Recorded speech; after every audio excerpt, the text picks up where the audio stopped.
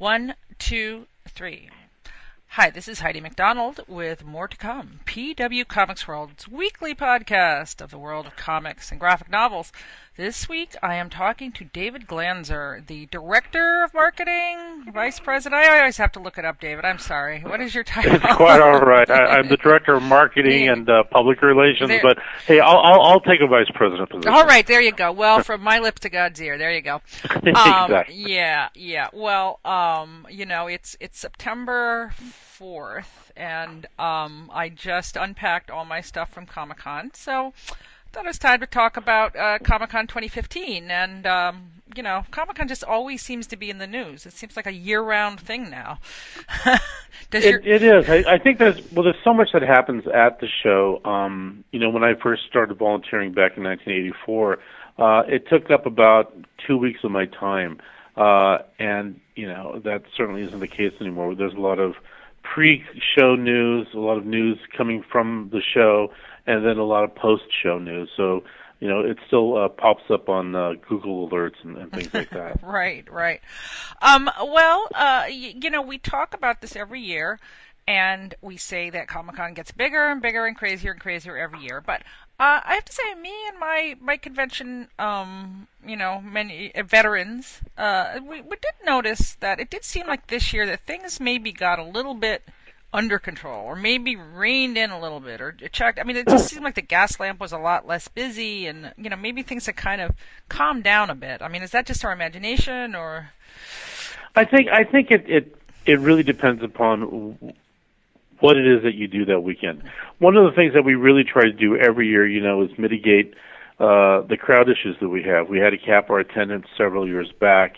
We don't have our final numbers yet, but we're going to be right around 130,000. Mm-hmm. And we've really worked closely with a lot of the companies that do the activations outside, like NBC and things at the park space and whatnot, to make sure that the activations are open to people with badges.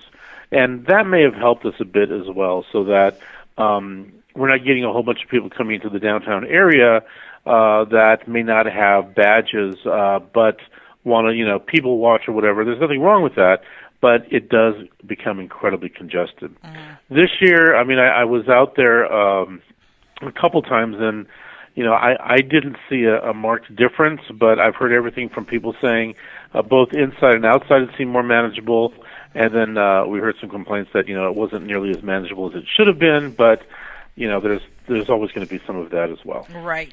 Well, with 100,000 people at the show itself, and then thousands more everywhere, it's kind of impossible to plan for every contingency. I can imagine. That's true. I mean, one of the things that that we do is we have a whole department now dedicated just to line management. Mm-hmm. And they do a very good job. You'll see maps now on how to get into rooms and exit rooms, things of that nature. We have, meetings now in area hotels, so we try to make sure that, people can get to there in a timely manner and whatnot. But it is it's a giant event. There's a lot to do.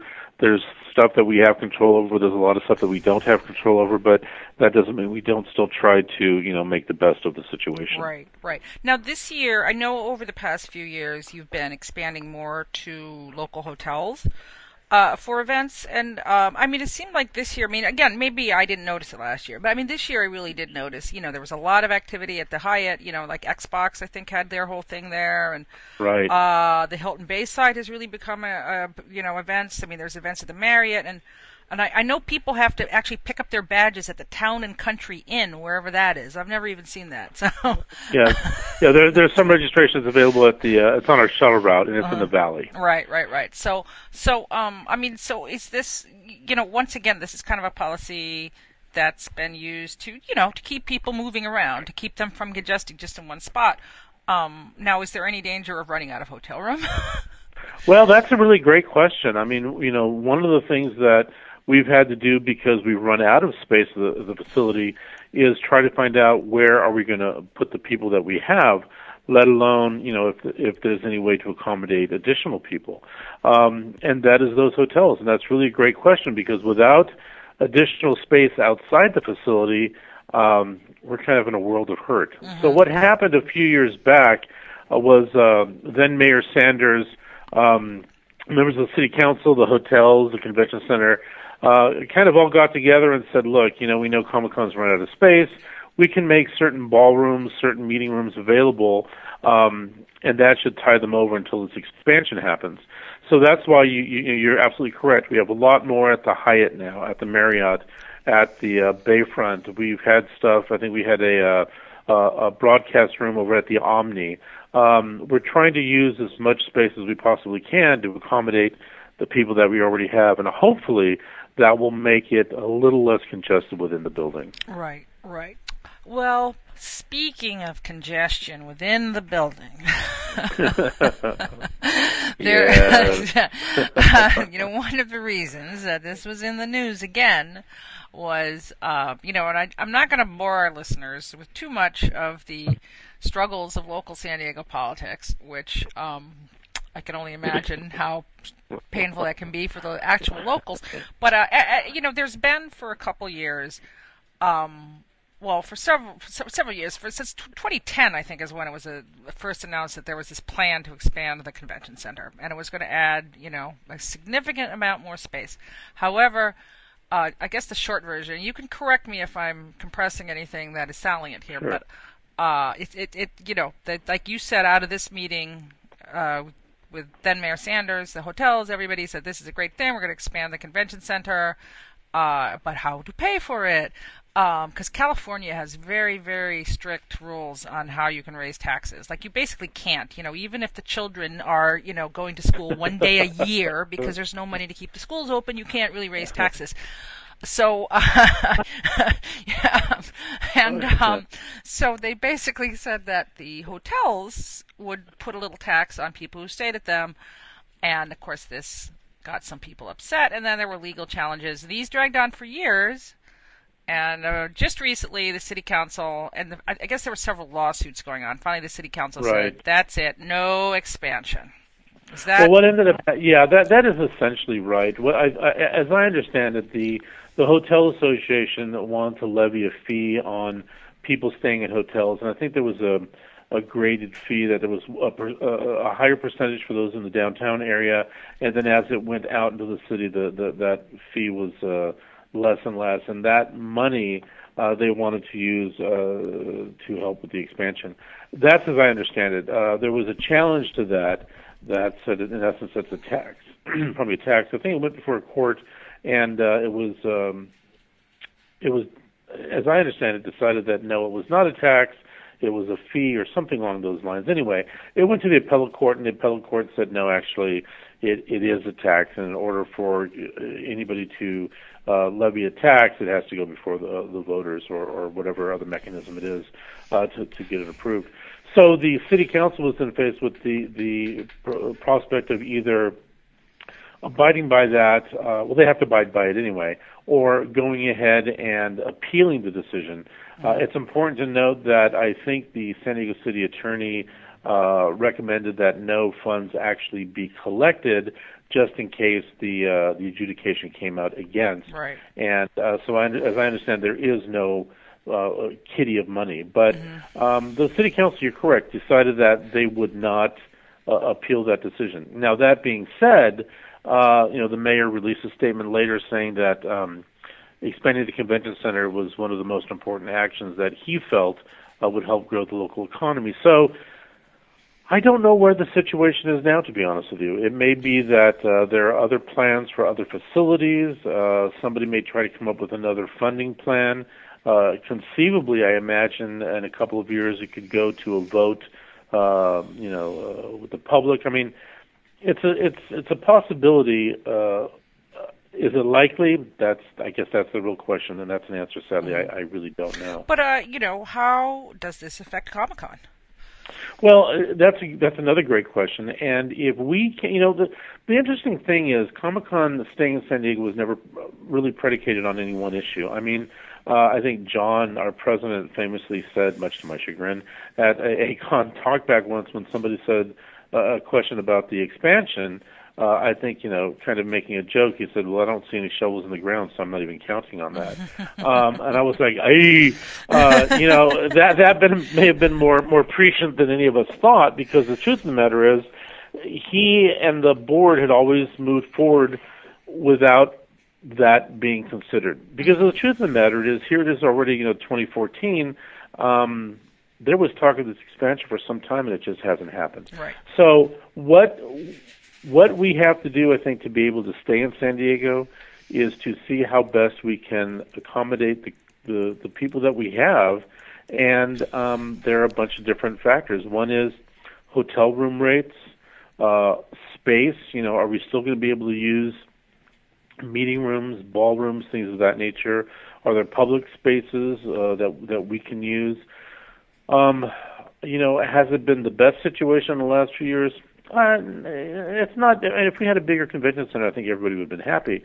But I think we've made do with what we had, and Right. if we can continue on that, we might be able to stick around for a few years more. But everybody has to play and agree, and we'll know that when we actually get into that. But, isn't there a point? I mean, I wrote this on my site a few years ago, and I've been saying it. I kind of had this moment of clarity myself a few years ago, where it's like, oh, even if you do expand the convention center, let's say you're able to allow 30,000 more people to attend. I'm not even sure that the expansion as planned would have meant that many more people, but Right. 10, 20,000 people. Okay, let's say that. So now, really, what you have is, instead of 130,000 people standing in line to get into a panel, you have 150,000 people standing in line to get into a panel. So, Right. I mean, at some point, it has to be, at some point, it's like comics on the moon. You're just not going to be able to. No, I think you're right. Now, you bring up a good point, and I think there's another factor here too that people don't realize, and that is, we don't know that there's 30,000 more people who actually want to attend. I mean, I've heard people say, "Oh my gosh, you should do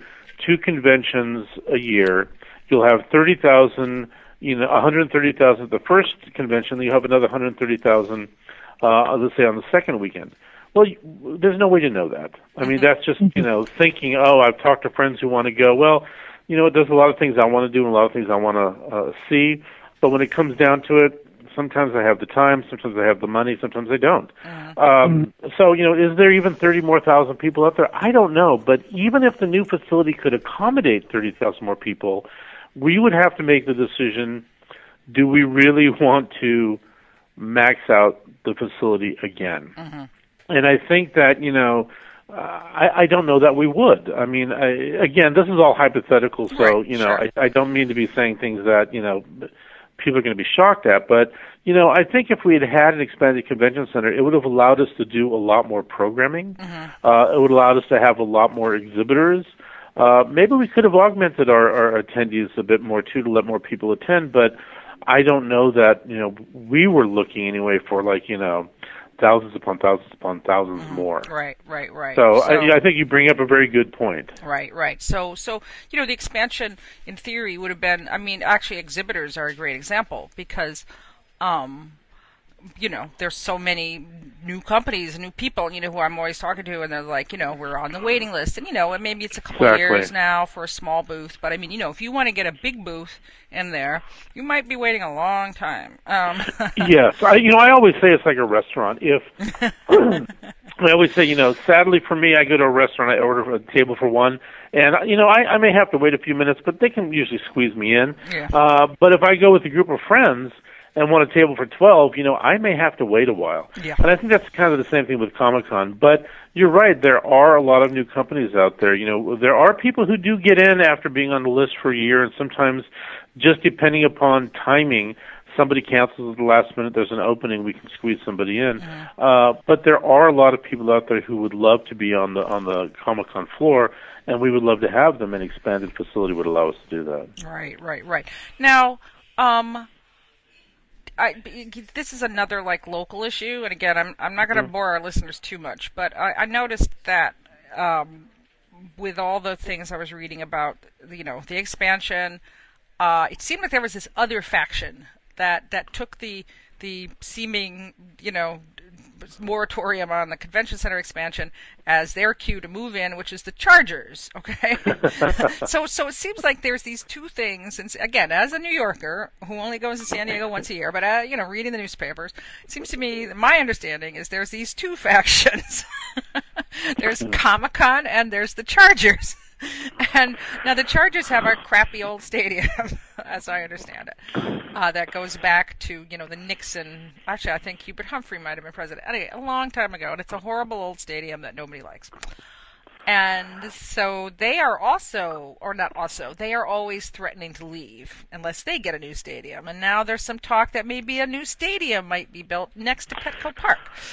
Yeah, it's interesting. There were, as I understand it, there were several different proposals initially put forth on how to accommodate bigger conventions in San Diego. And I should also point out that while we thought an expanded convention center would help us out, we thought it was really more beneficial to the city, and we never approached it as if this was being done to keep Comic-Con. Sure. Again, because there were so many other factors. It could very well have been that we had an expanded convention center, but we couldn't work a deal on the hotel room rates or things of that nature, and we may still have left. So, but that being said, there are big convention facilities like in Orlando and other parts that can handle not only big shows but smaller shows at the same time. One of the things that I guess some people are seeing now are these multi-use facilities that are stadiums that can double as convention facilities. The only downside from that, if there is a downside, is that it's not contiguous space. Right. So what would happen is you would have, let's say in San Diego's, if you look at San Diego would have its current convention center, then so many blocks away would be an ancillary convention center. Right. So, I think that was one of the proposals. There was also a proposal to have, and I don't know if this really ever caught steam or how serious it was, but there was an idea to use there's like a port right next to the convention center that has some not available space, but has some space there, and somebody put forth a plan that maybe a convention facility could go there, even though there's already something there. So I don't know how feasible that really is. But yeah, there were several different proposals, and I think now that the city council has decided not to appeal, I think those are all coming back up, and the mayor has said he's exploring every possibility. Yeah. Well, just to put this into perspective, and I'm not trying to make people jealous, but it is very vibrant. It's a really it is. It's exhausting and tiring and terrifying, but there's still so much to see. And I was really impressed this year. There already are contiguous, areas like Petco Park has become its own thing. I finally got to do the Walking Dead Escape this year. And they have a really pretty amazing setup over there. They have this whole little zombie. They have a little zombie area fan fest going on, and there were zombies doing. Zombies were twerking and line dancing, and people were observing and running around. And then there's the whole parking lot area there that has Adult Swim. Right. This year they had the Sin City stuff and Hello Kitty. There was a lot to do. There was really a lot to do, and that does seem, also, Nerd HQ was at Petco too, which I didn't see. I think you bring up an interesting point about the parking lot. I think one of the things that we try to do over there is, especially with, because there's no space inside the facility to expand, we have some people who want to be on the floor or want to expand on the floor, and then it's an opportunity they can move across the street and have a different kind of setup. Right. I don't know what the foot traffic is like over there. That really is more of a Petco setup, but it's nice because it can accommodate some of our exhibitors. Mm-hmm. So you bring up a good point. Would a non-contiguous facility meet our needs also? Possibly. I just don't know how far away that facility would be, and then which exhibitors, would go over there or would want to go over there. I know one year we tried to put some people up on the sales pavilion, and there was a lot of gnashing of teeth because they wanted to be on the main floor. Right. So, Right. again, I think optimally it would be great if there was one contiguous space for exhibit space, but the truth of the matter is we're going to have to deal with the hand we're dealt. Mm. And luckily, we're still talking with the mayor and the city council and hotels and everybody. So, I am confident that at least in the short run, if we all work together, we'll be able to make the best out of what's been a challenging situation. Right, right, right. Now, I don't know how much you could speak to this, but you talk about under the sails. Now apparently under the sails is rotting away.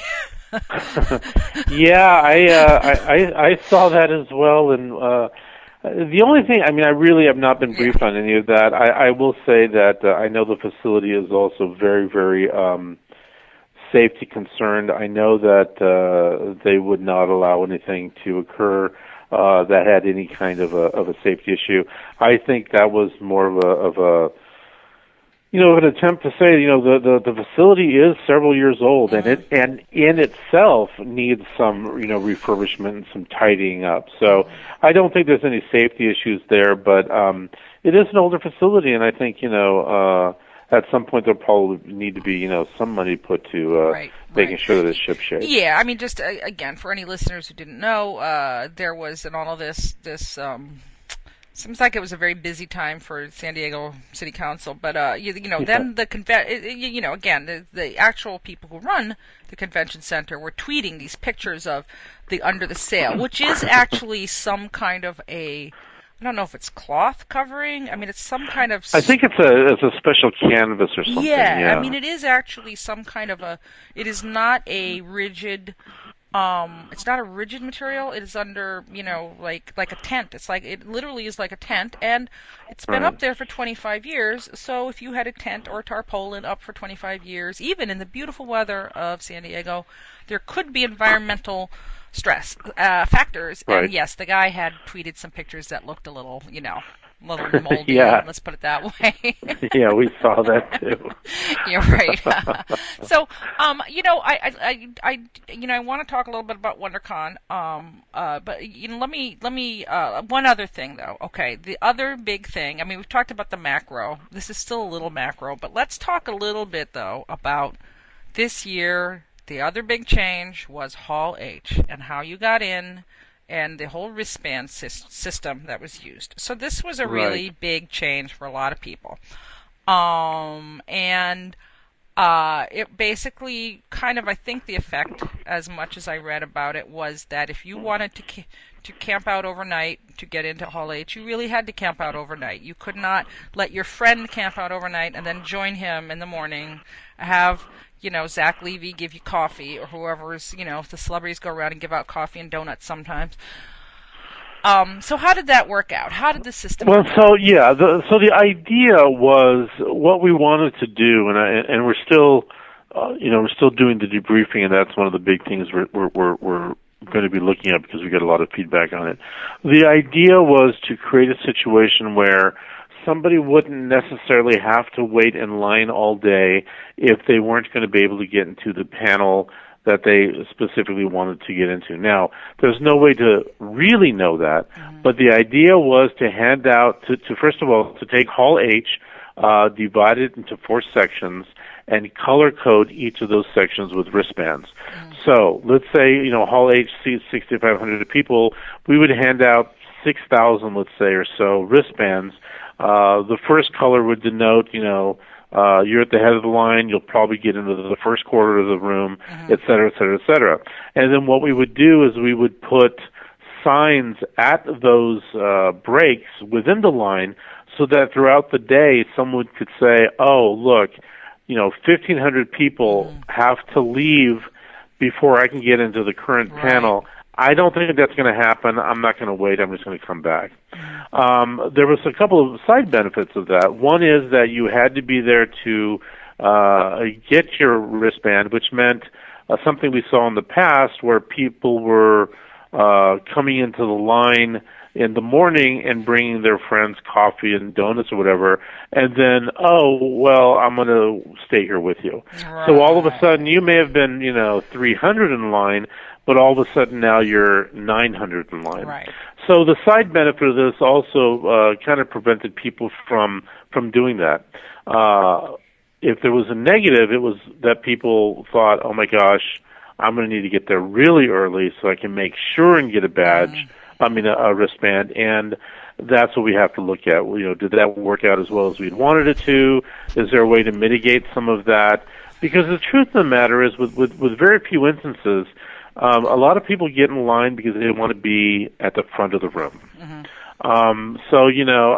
We get a lot of positive comments about them being able to gauge a little bit more their time, but we also had some complaints about how the badges were handed out. So we don't know how it worked, if it was an overall positive or overall negative, but we're still looking at that. Fair enough. So this is a policy in flux. In other words, this is still. It is.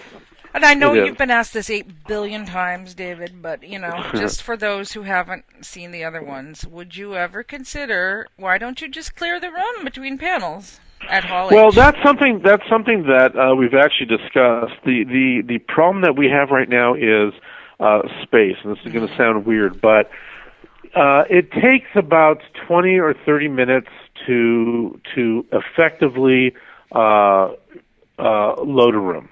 We can do it in a little bit faster depending upon any number of variables, but it can be 30 minutes or so. And then to clear a room also, I think it's a little bit less time. So we could do that. It would mean that we would have less programs in the room, but that could be a trade-off. The problem is, let's say there ends up being, instead of 10 programs in that room, let's say we end up having 5 or 6.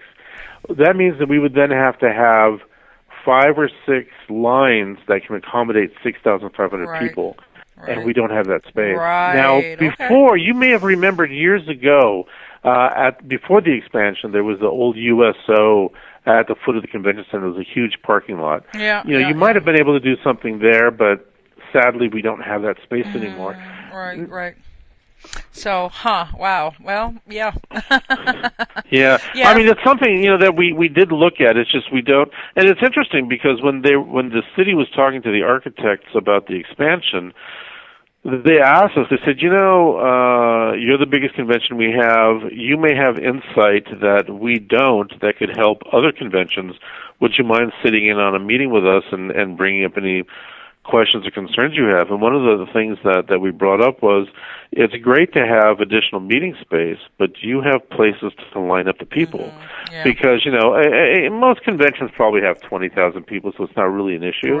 But if you have, a huge convention like Comic-Con or a similar convention, it's great to have, 3 ballrooms that can accommodate thousands of people. But where do you line them up? And that was something that they were really interested in. So. Well, I know you have other things to do today, so I don't want to keep you too much longer, but two important questions just to be brought up. There was a big talk before the convention about harassment and harassment policy, and I know a letter was sent out that was, telling people that there are means to report this kind of thing. But let me ask you, and I know there are legalities involved with your own harassment policy, but let me just ask you. If you're a cosplayer and say somebody is videoing you, and then it turns out to be one of those harassing video crews that there is. What is the best way to report this kind of thing? What should people do if they need to report something at the show? They really should find someone who has somebody who has a staff shirt, a volunteer shirt, or security. What will end up happening is those people will be able to direct them to the appropriate person. One of the things that we work very closely with, and this is something and I know that you commented about this once on your site, was we take security very seriously, and we have a police command post in our lobby, and the police make it a point to really try to make sure that people are safe as they possibly can, because when you have 130,000 people, it's a small city. Sure. And, we want to make sure our people are as safe as they possibly can be. And to that end, we have a policy in place that we've gone over with our attorney, we've gone over with people who we feel is goes above a standard harassment policy, because it's not just harassment, it's offensive behavior. And it's up to us to determine what that offensive behavior is. And if someone feels that they're being treated in a manner that is disrespectful, they should by all means let one of us know so that we can go ahead and deal with it in an appropriate manner. One of the things that kind of scared me this year was somebody had put up some signs that purported to come from us, that had our logo on it, but they told people to go to places where we didn't have staff. They told them that if you didn't want to deal with security, you could mention it on a website or something. And I didn't find out about this until after the show, and it shocked the heck out of me, because safety is paramount. I don't know why that happened, or why people would direct people to something that was different than the plan we had in place. Right. Because there are people staffed to deal with the situation who were ready to. Yeah. So it's an issue that we take seriously, and we've been very lucky in that. I know that we heard from a lot of cosplayers after the show, and some posted on different websites and whatnot that they had a really good time at the show and weren't bothered. So for that, we're grateful. Right. Well, just to throw in my own editorializing here, I mean, I do know I talk to you every year. I interview every year, and many times I ask you, why don't you do this? And you're like, it turns out it was safety concerns. So, this is not a new thing. This is not, something that you just made up because people were getting on your case about it. I mean, I know this has really been something that you have, the show has been very concerned with. I would also. I think it's interesting to me that, I talk to a lot of volunteers and where do I go? Where do I stand? How do I do this? And they seem very much to be people who are of the fandom, Yes. We're very lucky in that. We use it used to be 3,500. I think this year we used a little bit over the 4,000. Wow. 4,000 volunteers. Yeah, over the course of the 5 days. Wow. And we're very lucky because we do get good people back. And a lot of them come back year after year. I mean, a majority of us who are working on the show now started as volunteers. And, we're not volunteering just because we might get a T-shirt or, it's because we really love the show. And I think that also translates into making sure that people are happy and nobody wants to see anybody having a bad time. Right. And that includes the volunteers, So they work really hard and they do a great job for us. Right. And I mean, this is only my experience, but it was very positive this year. And I speak my mind. When I don't have a positive experience, I do mention it. So, I really been impressed in the past couple of years, just with the quality of the volunteers. And, I would hope, we're all very concerned with the safety when you have this many people who are so passionate. All right, I know I need to let you go, but one more question. WonderCon, San Francisco, anything new on that front? I will be very, very honest with you, and we were just talking about this the other day. We have APE coming up this fall, and we're going to be at the Fort Mason. Fort Mason, right? Yeah. And it reminds me of when we, because when we first started APE, when we first brought it to San Francisco, it was actually at Fort Mason. And then it started reminding me about WonderCon and how, WonderCon was in San Francisco when we moved it over from Oakland. I really miss that. San Francisco is an amazing city. Absolutely. And I will be very honest with you. I would love to go back. We would love to go back. But, and I probably shouldn't say this, but I can't help but wonder. They're doing construction right now, so their hands are tied to a certain degree. And San Francisco is such a great city. Everybody, I don't think they have any problem booking that facility. Right. But the truth of the matter is, I think it's a lot of work to do our shows. It's taxing for us, and for people who attend, but those people who work the facility, it's really hard also. And I can't help but wonder if that plays a factor into it. Peter Hartlub of the Chronicle did I think it was Peter Hartlub, did an article about how San Francisco really needs WonderCon, but nothing seemed to have happened from that. Right, so, right. Huh. If we can get dates out early enough, it would be hard for us to say no to San Francisco because I think we would love to be back. Right. Well, I mean, it seems just again from my reading of all this, I mean, with APE, you talk about APE, and it used to be that there really just said that there were so many penniless, hippies, arty hippies in San Francisco. They had no money to spend on comics. Now everybody's a tech millionaire, and they don't want to leave their giant apartment with their $20 million TV system, I guess, to go buy comics. Right. So come on, tech millionaires, get with it. Comics are where and one of the cool things that I've always loved about Moscone was that it was just in the heart of downtown. Yeah. Oh, it's and fantastic. Oh my God, the restaurants, Jeebus. Oh gosh, me too. There's a great Thai restaurant right behind the facility that has the best I go there every soup. year, yeah. But I think one of the problems that we have also is that facilities look at room nights, and one of the things that San Diego did for us years ago was we didn't really have the room nights reflected. But the city kind of took a gamble on us anyway. And the reason being is I think, sometimes fans put more than two people to a room, or you have a situation, this is especially true in San Francisco, where you have really discounted hotels and motels all throughout the city. Right. So even though we were able to fill up our room blocks and had to use another hotel, I think there were a lot more people who were staying in hotels, but we didn't get credit for them because they weren't within our room block. Right. So we're trying to figure out if there's a way to, record that information. But again, until such time as I think they finish their construction, I think we're all in a holding pattern. Right. Well, listen, everybody in the Bay Area or who wants to go back to San Francisco for WonderCon, tell these Twitter, put it on Twitter and, Google. Come on, people, get with the program. Let's get Comic-Con. Let's get WonderCon back, a WonderCon back in San Francisco. Well, David. I agree. David, thank you so much for your time. I really appreciate you coming on the show and, answering some questions that people have. And, folks, if I didn't get to your favorite question, which I'm sure everybody has a million of, we'll just have to have David back on sometime, okay? So Perfect. Heidi, it's always my pleasure. Okay. Take care. Thank you. Until next year. We'll see you soon. Okay, bye-bye. Bye. Okay. Thank you. Heidi, thank you so much. It was a great